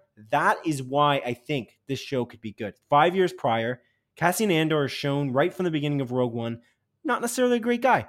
How does this not necessarily a great guy choose to risk his life? And why does that happen? Mm-hmm. And it could be bad. It literally could be bad. There's just nothing to indicate one way or the other. It's what characters are they going to introduce? 5 years is so far in the past. Like, I think about myself 5 years ago, things have changed. And so that kind of element is what draws me into this. I just don't know what to expect. Tony Gilroy, who came in to do the reshoots for Star Wars Rogue One, he's the showrunner for this. The only thing that's weird about that, and I think we talked about this earlier in a previous episode of our podcast, apparently Tony Gilroy couldn't actually be there for some of the shoots, like some of the production, because of COVID, which I found very odd. And that's the only red flag for me that I'm like, oh no, he's like the showrunner. Yeah. What do you mean he couldn't be there? That's what the rumors were. Maybe things have changed. Maybe where they're shooting this, the restrictions have kind of eased and he was able to get there. But I think he was supposed to have a more involved role, and something happened to make him less involved. That's the only thing I'm more worried about than anything. But yeah, the Star Wars show that I'm most excited for by far is Kenobi. Oh yeah, by a mile. And again, I understand my what's the word I'm looking at? Hypocrisy when I say I'm not too interested in this show because I already know what happens to Cassian Andor. Whereas I know exactly. Like prequels. You like prequels. That's not a thing I feel like you can tell me. If you told me I don't like prequels, I wouldn't believe you. Well, yeah, I'm not saying that. I'm just saying I don't really care too much about this character, and I already know his end zone, and I just don't care for Cassian Andor all that much. I don't think he was my favorite character in Rogue One, really, and I'm just not too attached to this character. But again, with the track record that Disney has shown so far with their TV shows, again with The Mandalorian in the Star Wars world, and then with Falcon and the Winter Man, WandaVision, and Loki thus far, it makes me a little bit more confident. I will watch this series. I will give it a chance, but I'm just not super into it. Whereas the Kenobi series, on the other hand, I love, General Kenobi. We literally reference it at the beginning of every episode of this podcast because you always say hello there, and I always say General Kenobi. So we do? That's what we've been doing this whole time? Yeah, that's what we've been doing. We've been referencing Star Wars. So yeah, we're very clearly fans and stuff. And you're such a nerd. and I love Ewan McGregor as an actor. I love General Kenobi as a character, like Obi-Wan. And I want to see that period between the prequels and the, mainline movies. And I want to know what happened there because I care about that character. But again, I just don't care about Cassian Andor all that much. And I'm more worried. Like, this show could be bad. The other shows could be bad. What are they spreading themselves too thin? And I think people questioned that in the beginning when they started launching these movie after movie after movie after movie. Like, every year there was a new Star Wars movie, and people started to think, "Are we getting Star Wars fatigue?" And then as soon as Solo came out, people didn't go watch it, and I feel like it was just badly. Honestly, it was just badly publicized. And why would you release Solo like only 6 months after like a mainline Star Wars Skywalker story? That was stupid. Yeah. It had nothing to do with it. Was almost Star Wars fatigue, but it was a Star Wars fatigue in that people couldn't tell the difference between. They're like, oh, it's another Star Wars movie. They just thought it was the same. It was the same one that they had just released and maybe re-released it. Like, that was. I just felt like the marketing behind that movie was bad. Yeah. I just wonder now, though. This is going way faster. Like, this is accelerating at a faster pace. We got multiple showrunners shooting shows like simultaneously. Yeah, like Book of Boba Fett is done. Filming, it just wrapped production. Oh, they just wrapped production on Boba Fett? Yeah. Oh, I didn't see that story. Oh, I gotta put that in here. But anyway, yeah. Oh, that's crazy. So that's insane because they were shooting Andor, and I think they were shooting Kenobi now too. So like that, where is the weak link? When are we gonna have a moment where we're gonna have this? We're gonna. I was gonna say we're gonna have not New Mutants. What am I thinking of, Adrian? Rise of Skywalker. The thing where the crystals break in the people in the Marvel Cinematic Universe that was bad. The show that was on it was a movie, but the Inhumans. Yes, the Inhumans. When are we gonna get that? All of a sudden, and we're gonna be like, oh shit, this one wasn't watched. No, Dave Filoni wasn't a part of this one. Yeah, you know what I mean? Like, this is garbage. Again, it's only a matter of time. Like, you can't keep on hitting. Like, eventually you will swing and miss. And you're not going to keep hitting the ball out of the park. Like, it's eventually going to, strike out. Well, honestly, like what I immediately thought when they announced all those TV series for the Star Wars universe, there's the Rangers of the Republic, which was supposed to be like led by Cara Dune's character from Mandalorian. And I remember that being announced, being like, oh, that's like the one show I was like, this is going to not be good. Because for one, despite like, I honestly don't care about all that political stuff and like her being like pushed out because of her, like attachment to like the Trump administration, her being like a pretty vocal, I guess like conspiracy, like COVID's conspiracy theorist sort of thing, like whatever. I just don't think she was less so about the Trump thing and more so about the conspiracy theories, I think. But and I just don't think she's a good actress, and I didn't like her character in Mandalorian. I think she's one of the least interesting she is the least interesting character in that show. And a show based off around her, I was like, this is gonna suck. Now that show is happening, we don't know, as far as I'm aware. We don't know truly what that was about. Yeah. We assumed. I think we assumed on this podcast, we said that we thought that it was about her. Mm-hmm. But we don't really know. Yeah. But I think so because I think it was, again, I think it's on hold. Yeah, I think they canned it, or at the very least put it on hold after that whole Cara Dune controversy. Yeah, I'm looking at the NME. There's like an NME article from May 25th, and it specifically says Rangers of the New Republic, a Star Wars spin-off series from the world of the Mandalorian, has been put on hold. Yeah. That was like the one where I was like, this might suck. So hopefully, they did spread themselves quite thin, but it's not as thin as we once thought because that show is now not coming out. But again, that's just one show out of like 15 they announced. The Ahsoka one seems pretty interesting. Yes. I'm down for that one too. Which again is another example of why I want to watch the Clone Wars, because she is a prominent character in that entire series. True. I think the Andor series, and this is going to be controversial for you, I think, is actually in a pocket that's not independent, but unique. Because I feel like they can channel the 1313 energy. Mm-hmm. That's what I think. I think that this is the has the most potential to do that. Just to be clear, listener, Star Wars 1313 was a video game that was canceled because LucasArts went a different direction. They decided whatever. I think LucasArts was disbanded and they gave all the contracts to EA Games. Yeah. And it was basically about a bounty hunter who was working in the seedy underbelly of Coruscant. And the trailer for that was just brilliant. It just looked so good. There was no Jedis or anything like that. It was just this bounty hunter it was supposed to be a dark and mature audience type game. I just think that Andor can be that because of what we saw Cassian Andor do in the beginning of Rogue One. Mm-hmm. I think that it theoretically could go that direction, or it could go a different direction, and it can be bad. I just think that that's where the potential is, because I can't name another show that they're making that would go this kind of direction where it's about bounty hunting, or, well, that's a stupid thing to say. What am I saying? It's definitely not about bounty hunting. Would be The Mandalorian. Yeah. But I mean, the idea of the seedy underbelly, because The Mandalorian's been kind of like an adventure show. Mm-hmm. He's just on a mission to go somewhere. I don't even know where they're going to go with the third season. I have no clue. Yeah, exactly. You know what I just thought of as you're kind of explaining that? They can kind of do whatever they want with this Cassian Andor series, because presumably it's going to be fairly small scale. So they can kind of do whatever they really want and not have it have a major impact on the existing universe and the main plot lines going on. I doubt Cassian Andor is going to, bump into freaking Luke Skywalker or whatever, or do any of that sort of shit. So I'm hoping, because he's most likely to actually run into what's that guy's name is? Hal Cresta. What's his name? That's another gaming reference. But Cal Kestis? Cal Kestis from that game, whatever, Fallen Order. Jedi Fallen Order, yeah. Because he's hiding out. So it's actually more likely that would happen than probably, again, the other shows, because we just don't know what's happening. I don't know. It could be That'd be interesting. cool. Actually, I know it could be more unique in that way. I hope that the one hope that I have is that they don't make these shows too similar. Do something different with each one. You're spreading yourself a little thin. You're doing lots of shows all at once. Just make sure that they're each unique. That's my hope. And I guess I'll leave it there for that. Yeah, I agree. I mean, again, they're proving that they can do that so far with the Marvel shows. So, hell yeah. You know what? Maybe I'm changing my tune a bit. Maybe I'm a little bit more interested after your point, and after kind of the realization that they can do whatever they want. Yeah, I think you could be right. Like, it could be bad. Like, I just don't think, because there's so much potential for them to do anything. And I honestly like Diego Luna as an actor.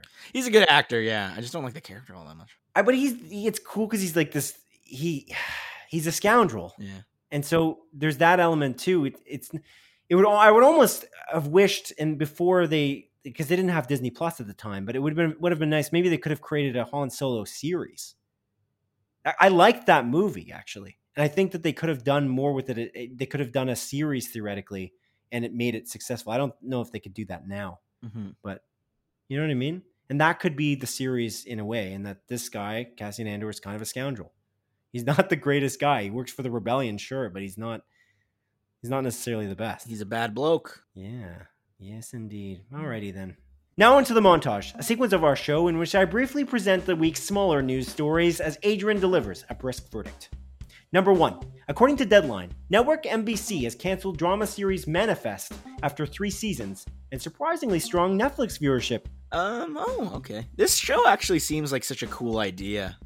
This plane goes on a trip, then all of a sudden 5 years pass, they land. The world has moved forward 5 years. People have mourned their losses because they didn't know what happened, but they were actually just on this flight and they didn't even realize they were gone 5 years. I think I explained that plot incredibly well. But alas, it's canceled. Number 2. According to Deadline, Once Upon a Time in Hollywood actress Julia Butters has been cast as Steven Spielberg's sister in the film based upon Spielberg's life as a child growing up in Arizona.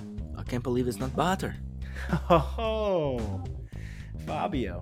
Number 3. As website Variety has reported, the Descendants director, Alexander Payne, has cast Billions actor Paul Giamatti in his upcoming dramedy film, The Holdovers. Oh, okay. Not to be confused with The Leftovers. It's something totally different. Number 4. As Variety reports, Big Fish actor Ewan McGregor and Kingsman actor Mark Strong have both been cast in director Doug Liman's adventure film about the first ever climbers to reach the top of Mount Everest. Oh, okay. Let's see where this goes. Number 5. As website The Verge reports, Disney Plus will premiere The Beatles Get Back, a 3-part docuseries following the ever-popular band The Beatles, on November 25th, 26th, and 27th of 2021. The series is being directed by Lord of the Rings director Peter Jackson. Oh, what's your favorite Beatles song? Ooh, I do like Hey Jude. I do like Eleanor Rigby as well. Eleanor Rigby is definitely my favorite. I used to sing that at karaoke occasionally. A Day in the Life is really good as well. It is very good. It's very unique. Anyways, continuing. Number 6. According to Variety, Netflix has hired Vikings Valhalla writer Jeb Stewart to pen the script for the TV series adaptation of developer Ubisoft's Assassin's Creed video game. Oh, okay. Let's see that. It's interesting. This guy is literally he's like, yeah, I'm going to make 2 Viking shows. Wow. I don't think they're going to do Vikings first. For listener out there, if you don't play Assassin's Creed, the last game in the Assassin's Creed series is Valhalla, which is basically a Vikings video game. But considering that every game in this series takes place in a different spot in history, I doubt they're going to do that as the first version of this series. Do you? Probably not. So that was really just a really inside baseball type joke. Yeah. Okay. Number 7. According to Deadline, Jennifer Lopez has just been cast in Rampage director Brad Peyton's upcoming Netflix science fiction film, Atlas. You already know I'm all into this movie, man. Rampage, an amazing movie. A movie that is better than Godzilla vs. Kong, and I'm not even joking. I genuinely enjoyed Rampage more than that movie. Number 8. According to Deadline, actor Megan Boone will officially leave her post as lead for NBC's crime drama The Blacklist after its 8th season finale. The series was renewed for season 9 in January, with actor James Spader reportedly still on board. You think this is one of those shows where the show goes on a little bit too long, and then they continue the show when the main character leaves, and then you're kind of like, this is not as good as it was before? I don't know. I watched a lot of The Blacklist. I think that James Spader and Megan Boone were both leads, and James Spader's charisma could carry the show, I think. Yeah, okay. But yeah, I don't know. Number 9. As website NME explains, Netflix's upcoming anime film, The Witcher Nightmare of the Wolf, will be an origin story for Witcher Geralt of Rivia's mentor, Vesemir. Oh, okay. Should you think I would like it? I don't know. I think you always kind of intended to play the game, but then never got around to it. It's a big juggernaut, and I think you should probably watch maybe the TV series first. The first season of the Witcher TV series with good old Henry Cavill. Henry Cavill, thank you. I really lost this. I lost myself in that. Oh. Number 10. As Variety reports, director Rick Roman-Waugh is set to direct a sequel to his action thriller film Greenland, which is set to be called Greenland Migration. And we'll see Greenland stars Morena Baccarin and Gerard Butler reprise their roles. Well, I guess that just spoils the ending of Greenland. So, it's a good movie. I liked it. How did it spoil it? Sorry, did I spoil it? No, they obviously survived. Oh, okay, good. Because I was like, I didn't even watch it. How did I do that? It's it's clear that they have survived the ending of that Greenland movie. Oh, okay. It's a good movie. I guess I gotta watch that movie. You did recommend it. And that concludes the montage. It's on Amazon. Indeed it is. Adrian, what do you got for me? We're running long once again. We're just doing this week on week. We are a long podcast now. I got new releases for you, Simon. I got them. You want me to go through them? I'll go through them quick on when. This is for the week. You done? Okay, sorry. That was rude. Yeah. Continue. So this is for the week of June 21st to June 27th. That is a Monday to a Sunday as we regularly do it. And the first movies coming out this week are coming out on Wednesday, June the 23rd. And the first movie is a movie called Good on Paper. This is a Netflix original comedy movie about a girl that gives a guy who seems good on paper a chance in a relationship, but it's not all what she makes it out to be, what she makes him out to be. I see. Okay. The next movie on here is a movie that you would probably like. It's a movie called Murder by the Coast. It's another Netflix original movie, and it's a true crime documentary, baby. I'm only going for the real good ones, though. If it's not reviewed well, I kind of stay away from it, but thanks for thanking of me. No worries. I always thank of you. And I thank you. Great stuff. What's next, Adrian? What's next, Adrian? Next up is on Thursday, June the 24th, and it's a movie called Sisters on Track, and it's a Netflix original movie. Now, the E in Sisters is a 3 on the poster, but when it's written out, it's just spelt Sisters. Is this the third movie in the Sisters on Track universe, or is this just a movie and they decided to put a 3 as the E in the Sisters? It's because there's 3 sisters. I just realized on the poster. If this movie's the first movie in the series, are these sisters truly off track? That's the question we're asking here. What's the next movie coming out? Well, these next movies are coming out on Friday, June the 25th, and the first one is a movie called False Positive. This is a Hulu original movie, so I'm hoping we get this on Disney Plus Star, the Star channel on there. And this is a horror movie that stars Pierce Brosnan as well as Justin Theroux. Right. Actually, I took a pause a couple episodes back when you introduced and you said that Misfits was coming out because I thought that this was that movie. No. But no, this is a different movie. And I think Pierce Brosnan plays this like creepy doctor. Yeah. Am I crazy? I don't know. Oh, I'm crazy? I mean, you are. Oh. But I don't know. Oh. Okay. About the movie itself. Oh, okay. You're definitely crazy, though. Oh, okay. I'm Pierce Brosnan's as much of a doctor as you are. Well, that's true. Now that I can get behind. What's the next movie coming out, Adrian? Fathom is the next movie coming out, and it's an Apple TV Plus original documentary about the complex communication of whales. And honestly, I kind of want to watch it. I didn't know, like, I want to know how whales communicate, like what they talk about and stuff.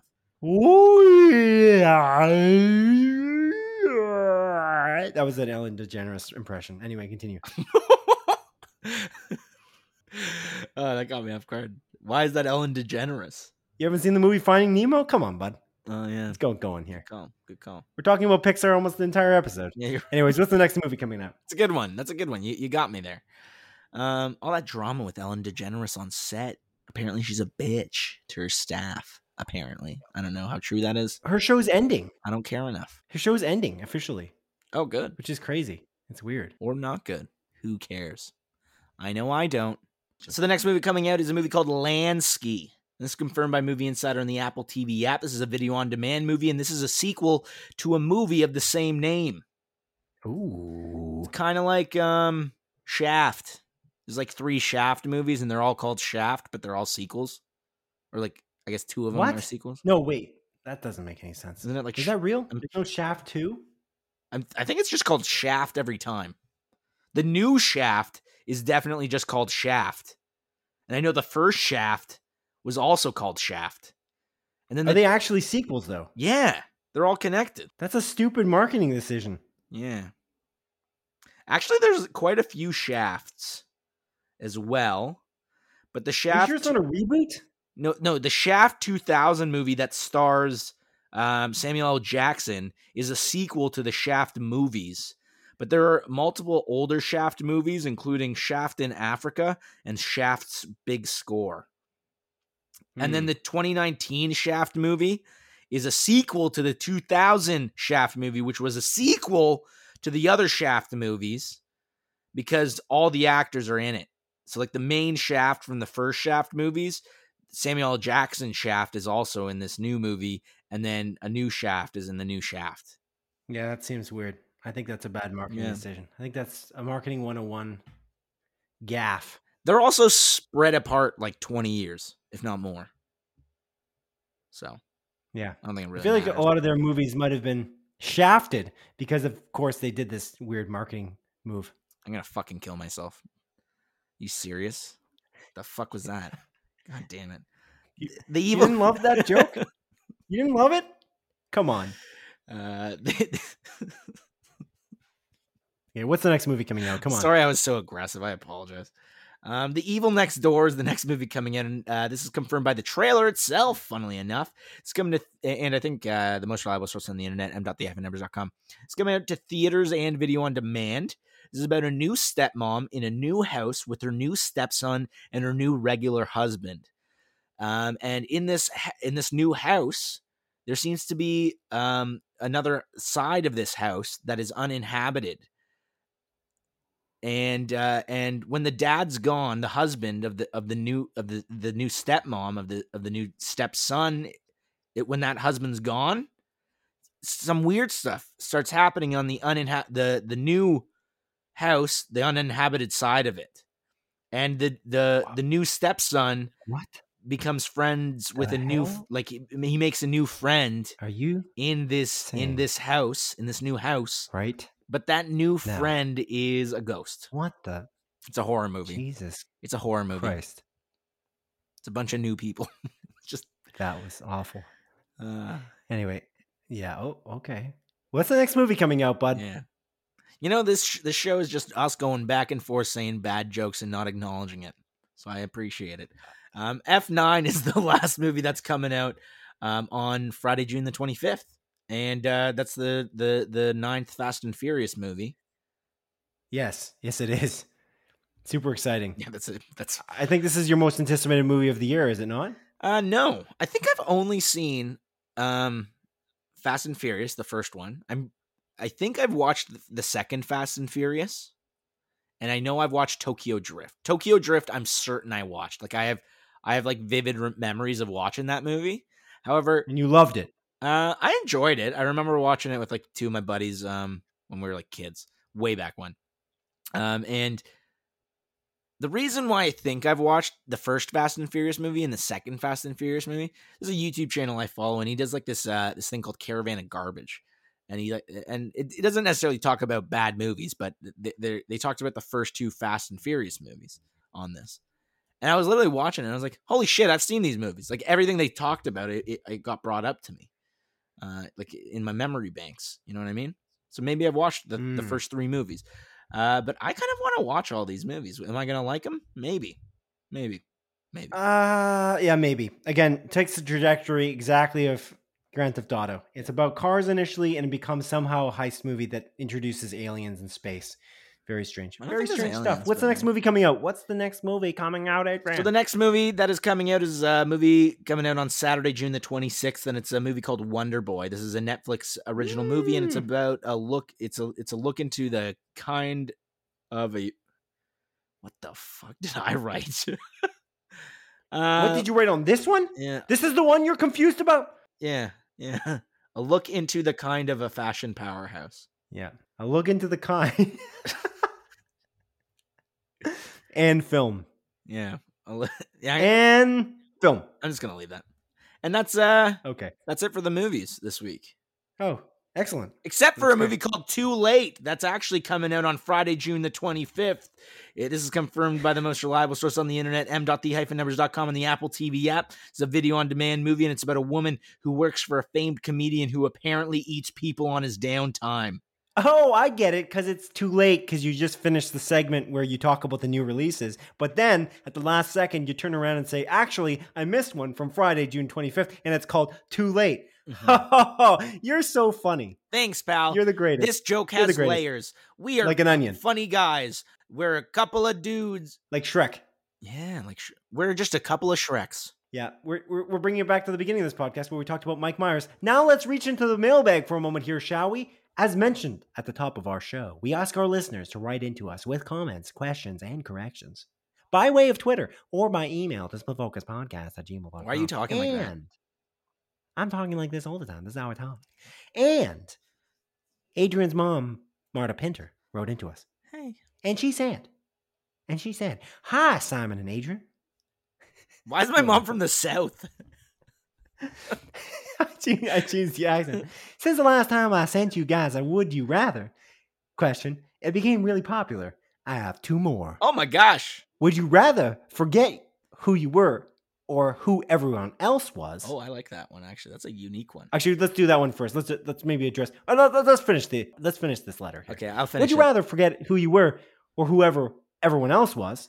And the second one is, would you rather be super fast or super strong? Keep up the great work, guys. What is going on with your voice? Your eternal fan, Marta Pinter. You it was like waves. Like you were like Southern and then just, it was regular you briefly and then back to Southern. My mom is more like, oh, how are you doing, my little sweetheart? I love you so much. Look, I wasn't trying to imitate her accent. Yeah, that's not what I was going for. I don't want to offend anyone here. Yeah, my mom's more like, yes, Adrian, you are my favorite child. You are much better than your sister. Oh, is that what she says? Yeah, all the time, actually. Is that so? Yeah. Well, look, she didn't ask us, would you rather have one accent or another? She asked us, would you rather forget who you were or who everyone else was? And what is your answer to that first would you rather question? I like the 2-for-1 deal we're getting in this email here. Yeah, me too. You listener can write into us with these would you rather situations as well, and we will address them on our show. Just so we're clear. But Adrian, would you rather Forget who you were or who everyone else was. See, this one's a really interesting one. Like, I'm not too sure. Like, usually I'm pretty quick to respond. I'm like, bam, I know exactly which one I would rather do. Like the Ring one, where I was like, I'm just gonna beat the living shit out of the Ring girl, even though it's not like actually possible. Anyways, not important. This one is super interesting. Initially, I was like, maybe forget who I was, but then you would just have a bunch of people telling you who you are, being like, "Oh no, this is who you are," and you'd be like, "What the heck is going on? This is terrifying. This is unbelievable." Whereas if you forget who everyone else is, right, but you stay your regular person, you still kind of lose a piece of yourself, because the people that you surround yourself with and the people that you know kind of mold you into the person you are. So this actually is a little bit of a lose-lose, but I feel like they're always lose-loses. Isn't that part of the game often? Well, not the next one. Well, not always. Next one's technically a win-win. Yeah, you're correct. You're correct. Yeah, I'm a crazy person. Yeah. But yeah, no, oftentimes it is a lose-lose. Like the Babadook and the Samara question. That was a lose-lose. That was still a win-win for me. You either get smucked by Samara or eaten by Babadook. I don't know. I didn't watch either of the movies. I have no clue. What is smuck? Like what? I have no idea. What does that even entail? A good smucking. To smuck. To smuck. Or not to smuck. That is the question. Anyways. I wonder if that's offensive somewhere. Anyway, continue. I don't know. I think if I had to, I guess forget. Sorry, I got like the biggest tickle in my throat that just appeared. 1 sec. You have any other symptoms? No. Holy jeez. Good. It's like I ate a fuzz. Oh my god. Oh. Sorry to hear that. Feels like Samara just smucked me. Right. Yeah. She smucked me up so hard. Anyways, I think I would have to just forget who I am, because you still remember everyone else and who they are to you, technically, in that way. You just don't know who you are. I see. I choose the opposite, which is interesting. I would definitely forget who everyone else was, because I would learn slowly who they were over time, and I would learn again why I learned to like them or not like them and what their traits were, because I remember who I am and the way that I actually learned to know who these people were in the first place. And they would tell me that they were my friend or not my friend, and I would learn about them as we went. And likely because I know who I am, I would be able to just form those bonds once more. And it would almost be a good test of creating these friendships once again. I feel like that would be kind of interesting. But I think if I forgot who I was, people telling me who I am, I don't necessarily trust that situation. I don't know who these. Sure, I know who these people are, and they're telling me, but do they really truly know who I am deep down? I think some people potentially do, but not everyone does. And I feel like that's a tricky situation to be in. And that's an existential crisis potentially, to not know who you are. And so I think I would forget who everyone else was and slowly learn, because it's not like they forgot. They would be able to tell me, "Oh, I'm your brother," or "I'm your father," or whatever. Yeah. So anyway, that's my choice. Interesting. In this situation. I mean, amnesia is like a real thing. In some cases, you just forget both. So I know. It's nuts. Yeah, okay. that would be my answer. So the second question that your mom posed here was, would you rather be super fast or super strong? Adrian, would you rather be I don't even know. Who's just super strong as a superhero? I was going to say, would you rather be a Flash-like hero or the Hulk? The Hulk type hero, Adrian.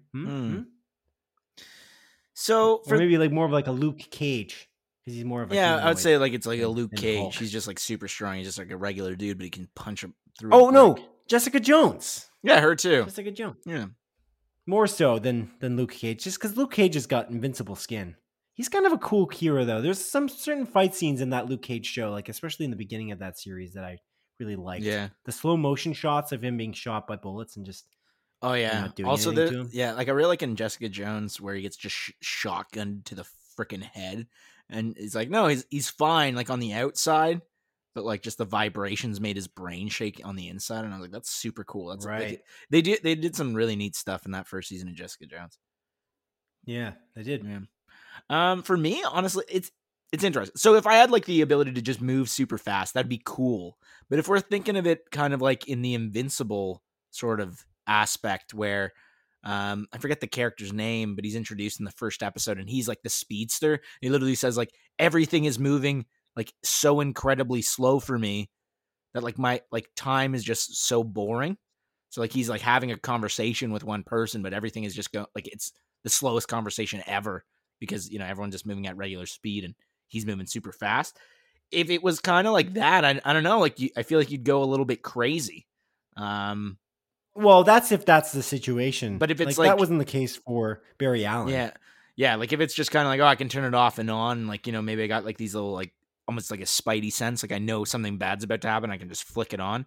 Then 100% super fast. That'd be freaking awesome, man. You can just go to your buddy's house in like a heartbeat. You know, go to the grocery store, do whatever. I think that'd be super cool. Super strong is neat as well, I don't know. Like I don't really care too much about that. The rest of the world runs in this timeline. Like it's running at this speed. Mm-hmm.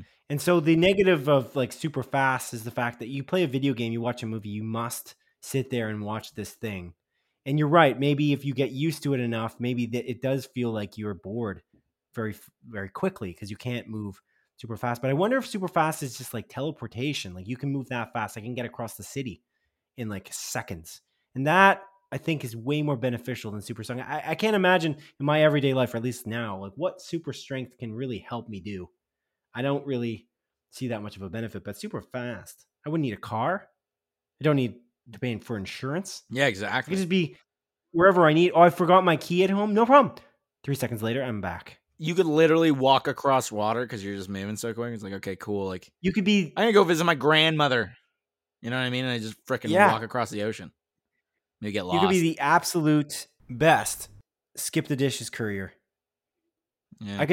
You could be working for, if you're the only one with the super speed, you could be like, I feel like this is not a good thing, but I was thinking like you could work for Amazon and like create 1 second shipping. That would be pretty cool. What I mean? They'd have to pay you because they don't have a choice because you're the only one who can move this fast. Or you literally just start the competitor to Amazon and be like, we got the best delivery service ever. It's me. Literally, It is me.